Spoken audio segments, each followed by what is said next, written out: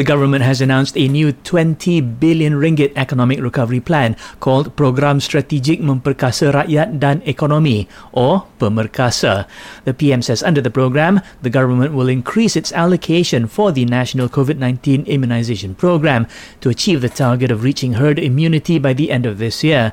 Tan Sri Muhyiddin Yassin says 15,000 program officers will be placed at vaccination centres nationwide. Untuk mencapai sasaran ini, seramai 15,000 petugas akan ditempatkan di hampir 950 pusat pemberian vaksin atau PPV di seluruh negara. On another note, Tan Sri Muhyiddin says the government will continue to support those who've been hit hard by the COVID-19 pandemic. Individuals from the B40 income group who've lost their jobs due to the outbreak will be given a 500 ringgit one-off cash payment.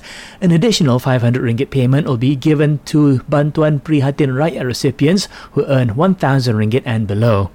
He adds a 3,000 ringgit one-off payment will be given to registered tour agencies, while homestay operators will be given a one-off cash aid of 600 ringgit. Tan Sri Muhyiddin also says the government will maintain the current ceiling price of RON 95 and diesel. Amid rising global oil prices, the ceiling for RON 95 petrol will remain at 2 ringgit 5 cent, while diesel's maximum price is maintained at 2 ringgit 15 cent. This comes after Tan Sri Muhyiddin Yassin became the first person in the country to receive the second shot of the Pfizer COVID-19 vaccine.